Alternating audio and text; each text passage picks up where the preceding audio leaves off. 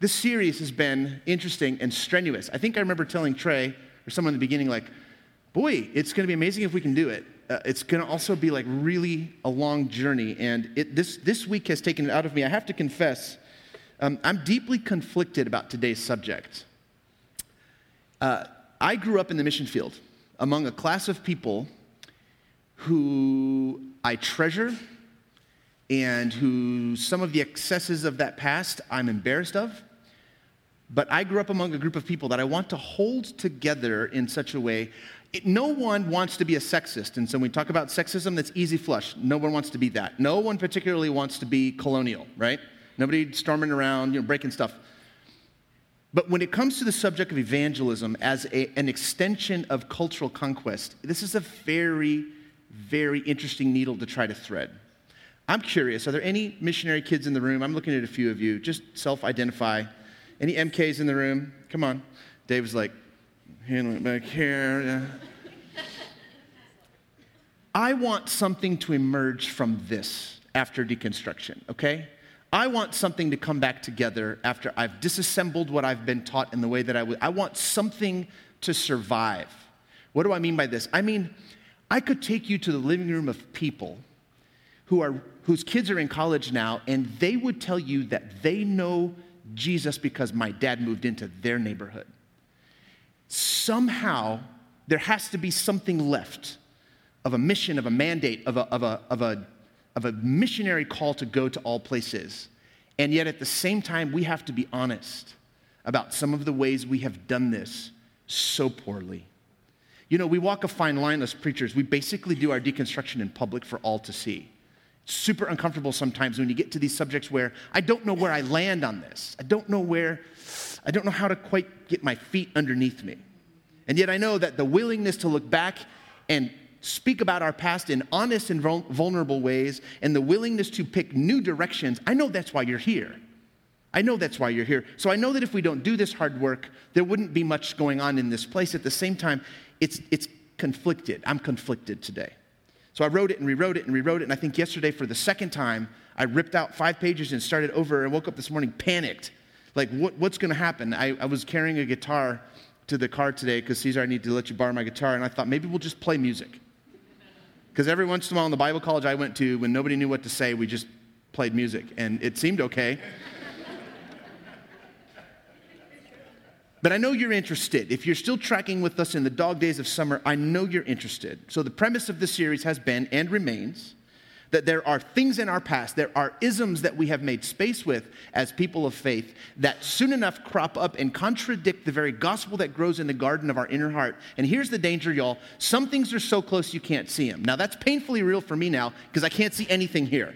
Used to be, that would be an interesting concept. I can't see my watch here. But there are things in our life that grow so close to our culture and the gospel and the things that sort of are the backdrop of our upbringing that, lo and behold, we don't even know they're there. And so that fear and that willingness to say we need to do that inner garden work, we need to work that in that space is kind of what this whole series is about, which makes the subject of evangelism a very odd topic to put on the list. I tried to rip it out this morning and it didn't come out. It stayed there.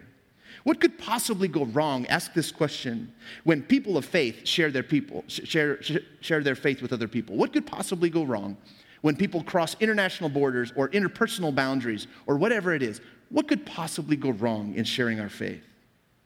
Where has the way we share the gospel threatened the gospel itself?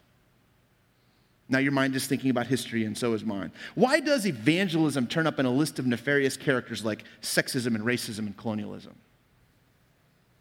History has shown us some very odd renditions of how to move faith around, some very odd embodiments of how to share faith. But surely sharing faith that's got to be something that we do as a church, right? Isn't that our role? Isn't that our job? Isn't that our mandate? Well, indeed, I think it is if we get it right. And that's the key, right? Last week we talked about colonialism. It's not that hard to look at colonialism and say it's a regretful way to have spread the good news because it wasn't very good. It was mixed with some things. It's not that easy to look at that and say, yeah, I don't feel terribly colonial, except that power structure remains and we still need to deconstruct that. But I could take you back to a time when a whole doctrine was assembled to justify the taking of what was wanted from those who were unwilling to give it. There was a time when the Dominican priests traveled with the conquistadores, and they would jump off ships and they would start mowing people down, and the priests are like, this can't happen, these people are people. And so they came up with a doctrine. They called it the doctrine of requerimiento. And so here was the requirement. Before you could kill the natives, you had to read them the history of the world. You've heard me mention this. And so off the little wooden boat would jump a friar with a big scroll. They would read a history of the world in Spanish, because of course nobody spoke that except them. Pretty characteristic of how we do things. And then when the natives resisted the taking of what they thought belonged to the old world, Spaniards, Portuguese, English, you fill in the gap, then of course that would be the rationale for taking it anyway. We called that the system of requerimiento. Now most of us know violence doesn't belong with the gospel like that. We call that genocide. Unfortunate chapters, we're not going to go there again. Most of us know that that's not how evangelism works. Well, let's bring it up into mid-20th century America.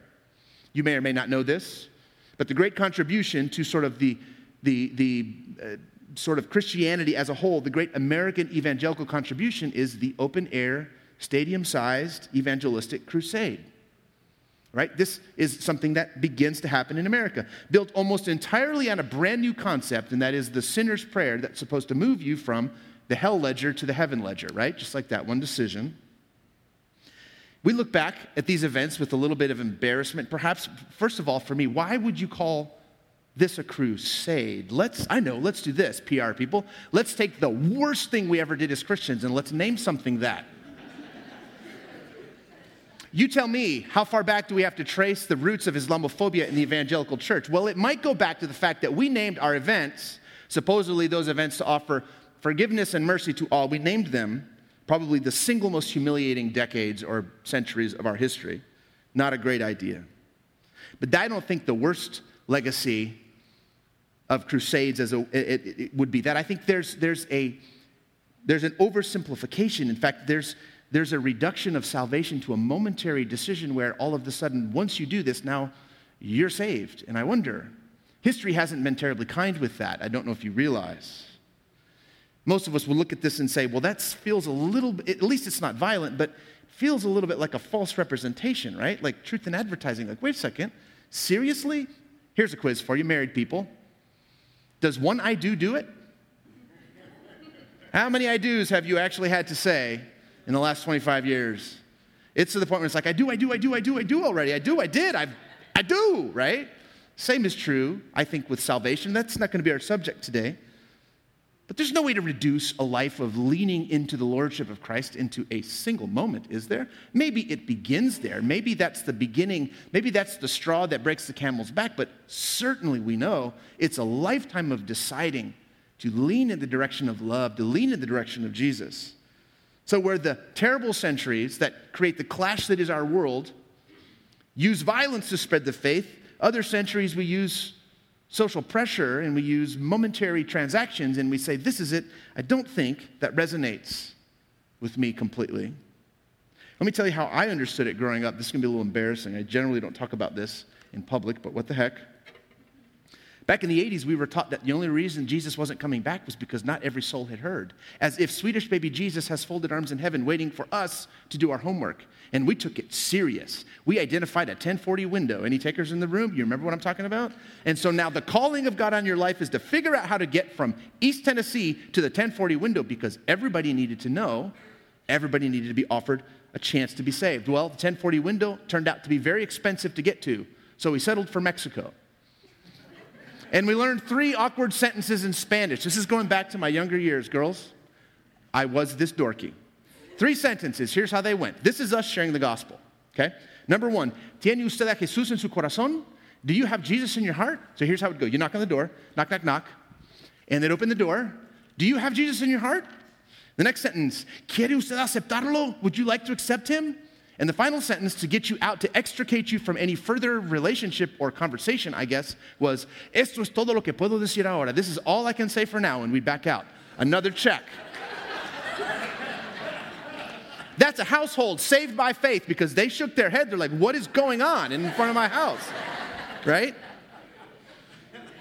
And building on the clear genius of this missiological approach, we decided we'd fill an old garbage school bus that someone had recycled. And so we were going to travel through Mexico, and we had a play. We had a drama. We were going to do this everywhere that they told us we could do it, in many places where they told us we couldn't. And so the name of this, it was bizarre. I wish it was on video, but the name of the performance was called Más allá del circo, Beyond the Circus. And so here's basically what you have. I know, baby, it's that bad. Your dad in 110 degrees on the Pacific coast of Mexico, putting on full makeup. I was the clown, see. I was the one who was being pulled between cigarettes and Jesus, right? A little beer and Jesus, right? I think I could almost do the motions for you live on stage. So we travel everywhere in Mexico, and we are talking to ancient people in some places that Spanish isn't even their language, and we're presenting the gospel in the form of a 20-minute drama, and we're sweating the paint off. I can't even. Half of us were smoking cigarettes behind the bus and having a little nip once in a while, and we're telling people that rock and roll will cost you your soul. And so this is what we thought was the way to go about it. And you'll be happy to know that I'm a really fast learner, and so I went off to that Bible school that taught those sorts of things. Got myself on a team headed for Barcelona, Spain, 1992. Here's the thought, right? If you can't afford to go to the whole world, go to the places where the whole world goes. Olympics, 1992.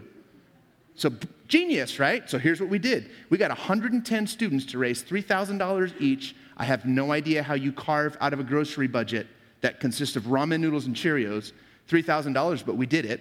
We went there. We get all the way there. We're like, we got this handled. 110 people, break them up into little teams. There's 5 translators. Problem is, translators speak Spanish, and what do they speak in Barcelona? They speak Catalan. You don't see the humor in that. We have now spent months training ourselves to save the world. We're going to the city that the world is going to, and we speak a language that they refuse to speak to us. We didn't understand the history of the 5 kingdoms of Spain and how it was illegal to speak Catalan in the street under King Franco. And so we show up speaking Spanish, and they're like, that's not happening. They can speak it, but they won't speak it to us. Worse still, you have us at late hours of the night with city maps planning on how are we going to save this city. And so we, like soldiers, we're like generals. We're going to break it off into pieces. You take this sector, you take that sector. Well, in the 90s, the early 90s in Spain, people lived in high-rise buildings. If you're going to go knock on doors, you have to have a way to get inside the building so that you can knock on the doors. And if you don't have that code, you don't knock on doors. And so we get our plans, and we go door to gate, and somebody had to check off that the gospel was shared with those buildings. And I don't know who signed off on that, but it wasn't true. This is the evolution of my thinking around evangelism. But here's the deal. I want you to hear me clearly, and I mean this as much as anything. There was so much zeal and pure courage when I was a child. I don't disparage those years. I don't hate that person. Those tactics don't fit. But let me tell you what, you wanted to know me when I was a teenager. Somehow, some way, we had very little to offer to God, but boy, did we offer it as purely as we could. It didn't occur to me yet the reasons why all of that felt like breaking bones. It didn't occur to me yet that there was a deeper rationale for being in relationship with people. I just knew that if Jesus was going to come back, it was up to me, and I did it with the purest heart. There's no fault to lay at the feet of my parents or the senior missionaries that oversaw all of that. There's no blame to place. Here's the deal, and this won't surprise you. I'm the kind of intense person that if I'm going to pick something up in the environment, and if you ask me for 10 push-ups, I'm going to give you 30 and make it look cool. That's who I am. And so in that time of my life, what do? You take it deadly serious. You put your junk on that bus and you travel those countries and you present the gospel, and all a while, something in me is evolving, telling me there's got to be more. There's got to be more. But when I take my kids back to those places and we talk about those memories, I don't hate those years. It was a good upbringing. It was a good beginning. I'm proud of the people that we come from. We come from sold-out missionary stock, y'all. It's just the way it is. But I hated every second of door-to-door evangelism. And I've always wondered why.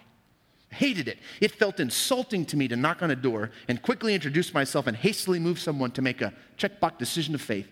It never felt right to me. I knew there was more. It felt silly and embarrassing to me to travel around beautiful old Mexico, going square to square to square, presenting this unbelievably unintelligible piece of, don't even call it art. I knew there had to be more. I knew there had to be more. I knew that didn't fit. And the question is this: did I hate it because I was bad at it? Or did I hate it because there's a deeper way? There's a deeper way. Something about reducing human relationships to 22 seconds in a conversation about heaven and hell has never worked for me. It has just never worked for me. There's got to be more than rushing people into a sinner's prayer. It doesn't resonate. It doesn't feel like what I see Jesus doing in the New Testament. And I don't think it's our mandate. So here's the question for us today. Where do we fall between cultural demolition, colonialism, and the reduction of salvation to a single decision which we know isn't the actual exchange? Where do we fall? That feels like a question worth answering. Our mandate, I think, is what it's always been: to make disciples. To make disciples. Jesus says it this way. We call it the Great Commission. Matthew 28. Then the 11 disciples went to Galilee, to the mountain where Jesus had told them to go. When they saw him, they worshiped him, but some doubted. That's for us, Jen. That's a little ad there. Some doubted. That's just so we can feel good in the crowd. Verse 18 says, Then Jesus came to them and said, All authority in heaven and on earth has been given to me. Therefore, go and make disciples of all nations, baptizing them in the name of the Father and of the Son and of the Holy Spirit, and teaching them to obey everything I have commanded you. And surely I am with you always, to the very end of the age. Notice, this is no mandate to generate one-off decisions to accept Jesus and move on to the next thing. This is no mandate to conquer or to demolish. This is a mandate to go all places, to leave nowhere out. It's a reminder to allow no prejudice, no notion of nationalism, no sense of racism, no binary thinking about who God loves and who God hates. This is the reminder that none of that belongs in the good news. This is the reminder that the inclusion of all places is the good news. Jesus is telling his disciples, his followers, go make disciples, not just converts or believers. Go make disciples. Go do the work. Notice that there's no reference of cultural subjugation or domination. There's no convert the prince and win the kingdom. It's the permission is to go and live. This is not about scaring people with imaginations of hell or Hades or Sheol or the lake of fire or eternal punishment or whatever the heck any of that accumulates to in your mind. This is not about that. This is about the permission to go and live everywhere among everyone. The Great Commission, summarized in my own words, might sound something like this. Jesus gathers his disciples, his followers, and he says, you know the work that I've done? This work you've seen me do? This life you've experienced with me? Go and do this. Go live this way. Go everywhere, to every nation, to every people. Initiate them into these teachings. Because you are me and I am you. And we're always together in this. The Great Commission is a commitment to use no single cultural reference point as the only one. Hear me, church. We're going to talk about racism next week. And you know what's going to rise in this room? White disgust. We are not accustomed to not being the point of reference. And we're going to do that next week. So I'm just going to encourage you, if you need to take a break, go to Barton Springs and take a dip in the pool. The Great Commission is the commitment to use no culture, no geography, no point of center as the only point of reference. This is Jesus' last words, and what does he say? He says, don't not take it everywhere, take it all places. The central theme of the gospel is its everywhereness, its every oneness, it's every person, it's every timeness. When Jesus could have clarified doctrines of heaven and hell and how to get to one and avoid the other, when he could have summarized exactly what beliefs made you a Christian, which wouldn't have even existed at the time, instead of doing those things, he reminds them, do exactly what you've seen me do everywhere. He came to announce a very earthly, concrete concept. You see, Jesus talked about parties and vineyards and pigs and pearls. He made very little reference to extraterrestrial things where crusades and conquests all of a sudden make sense, and offers of heaven and hell in a single moment, access to one or the other. Those make sense, but Jesus isn't talking about that. Jesus primarily focuses on things that we can actually understand and observe. And I was lost in my notes yesterday, and Caesar's car broke down, and we had a long ride, and he set me straight. He says, you're looking for Luke 14. I'm looking for an image, guys, because I don't want to throw out my upbringing. We were passionate people. We were moved by God to let everything behind. My parents didn't own a house until they were halfway through their 60s. We rented places. We lived on the fly. We did this to be useful to God. I don't want all of it back, but I can't move forward hating where I have come from. What then is our mandate? Give me a word picture. So here's what I've got for you. Luke 14. It's the parable of the great banquet. Begins this way. When one of those at the table with him heard this, the this refers to Jesus basically welcoming cripples and poor and the lepers to a banquet in the previous section.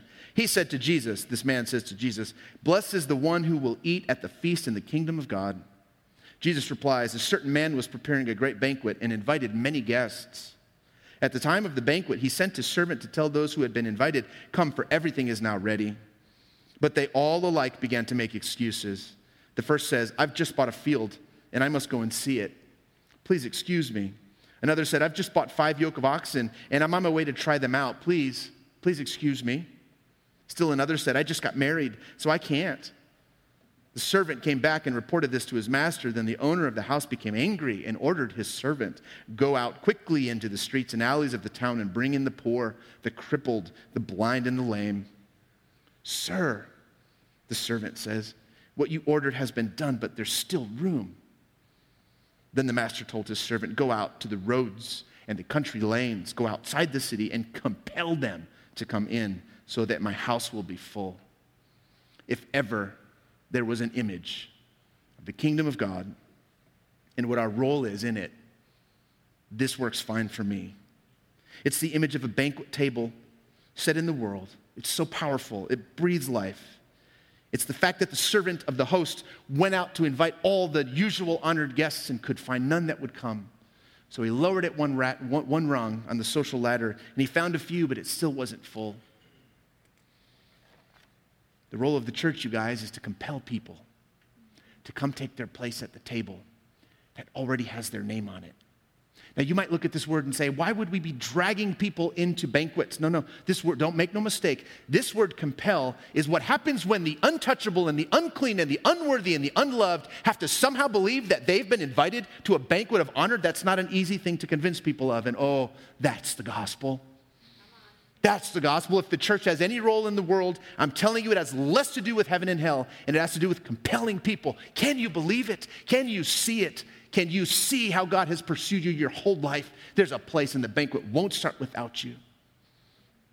That's the role of the church. They needed to be compelled because they can't mentally put themselves on a list of honor. How could they? Look at us. Look around you. For 1 second, peer into the deep, dark corners of the things you have done that have embarrassed. Think about your life and the mistakes that you have made. And your name's at a place of honor. Can you believe it? You guys, there are 2 kinds of people in the world, and there are only 2. Those who know how much God loves them and those who don't yet. There's no other kind. It's that simple. Our role is to compel people. These are good news. It's good news to know that there's a place set for you. If you number yourself among us, the broken, the lame, the crippled, the poor, it's good news to know that. This is what I want to know. How do we cross interpersonal boundaries with this news? How do we travel around the globe with this news? How do we reduce that toxic mixture of American evangelical culture and just let this rise? How do we live in places that bear witness to this fact? That's the question that I ask. Announcing that there's some magical word formulation available to you that will purchase an insurance plan to get you out of hell is not actually good news. You see, you have to create the market if you've got the product in your back pocket. But by the way, you're going to hell, and if a bus hits you tonight, how many times have we heard this, right? And just so happens if you pray this prayer, you can go to heaven. I'm telling you, that's not good news. What's good news is that there's a seat with your name on it. And it's always been there, and it's always been waiting for you. Church, what if we spent our effort and our resources preaching the original goodness of humanity instead of its original sin? What if we went around the world and told people how deeply they were loved? What if instead of jumping off of wooden ships and reading the history of the world or telling people that you're going to die tonight and you're going to go to hell, what if we could just say, God is here? Can you see him? Good news is showing up someplace and pointing out to anyone listening that he's already here. Caesar said this last week. He's already in love with you. He doesn't need to travel with me. He's here because you are here. That's good news. He's never far. That's gospel. He doesn't require ships and passports and language learning to speak the language of your heart. It's built deep into your operating system. You know where home is. Oh, I want to be that kind of an evangelist. I want to be that kind of a person. This commission, properly understood, calls for no destruction of previous witness, no destruction of previous existing knowledge of God. It doesn't require anything to be destroyed. Even if it's extra textual, it's okay, guys, because God speaks the language of love. This great commission says go everywhere with what you have and live this way. Don't destroy. There's no need. Build on the awareness of God. You see, because eventually my experience and yours can be woven together into a fabric that neither of us can deny. We belong to God and we belong to one another. I dream of a day when we are characterized by wide eyes instead of clenched fists. When we are alive in a world that is full of the presence of God. Oh, church, you won't need to read an article in the Atlantic to know this is true, but the taproot of evangelicalism is rotten all the way down. We've transacted this in the wrong way, and it's time to move forward. I don't hate those roots, but guys, we have to move forward. We have to offer something that's truly good. These compounded mixtures of American culture and gospel are noxious to me now. I'm sorry, they are. They never traveled as well as we thought. It's time for something different. What does that look like? A couple of ideas. Allison spent her whole week helping immigrant children get signed up for school. I know people in my family who would say, you're wasting your time because you're not preaching the gospel to these people. Guess what? Those kids are lost in a lost world. They have no idea how to sign up for school. Their moms can't read. Their moms can't sign. They don't know what this paper is. And we're trying to get these kids into school because this is what the gospel does. You live among people. You infiltrate that space of safety and you just be witness to how loved they are and how welcome they are. It's not changing the whole world, but it is for those 8 families. Help one now working around the world in indigenous spaces, not leading campaigns trying to get people to convert, but doing the hard work of restoring young women plucked out of sex trafficking in Peru. That's the kind of work that I think is what the church ought to be doing.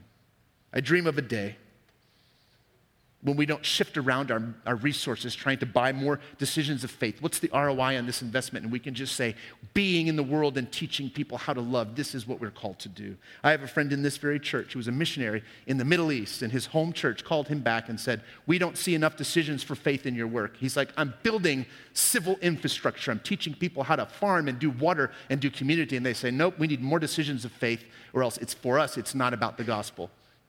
We can do better, guys. We can do better than that. So if you're an MK or a missionary or you're related to one and you wonder, do we have a call to cross borders and boundaries with the gospel? You bet we do. You bet we do, but it better be good news that we're taking. It better be good news that we're taking. Is there a missionary call for the church? There is no church without it. But we have to be careful to what we take when we go. It's got to be good news. And it's got to be that God is here. Join me in prayer. Musicians, you can find your way.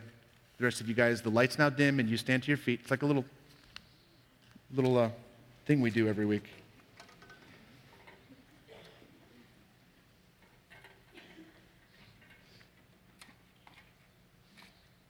I don't know how deep into any of this thinking you are. I don't know if these thoughts occur to you. I don't know if any of this resonates because you've always felt awkward about that same reduction or that same power marriage of gospel and power. I don't know if this resonates with you, but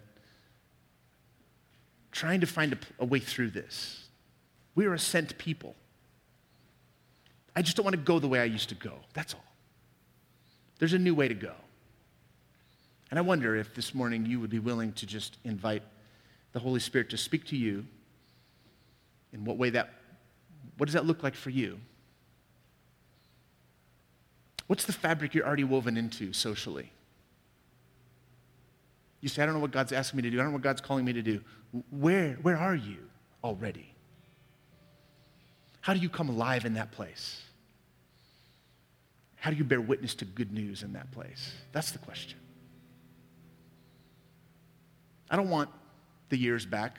Thanks, it's been a great journey. I thank all those years for getting me here. I just want us to move forward in a way that understands the difference between the culture that wraps around the gospel and the gospel itself. That's all. So pray with me.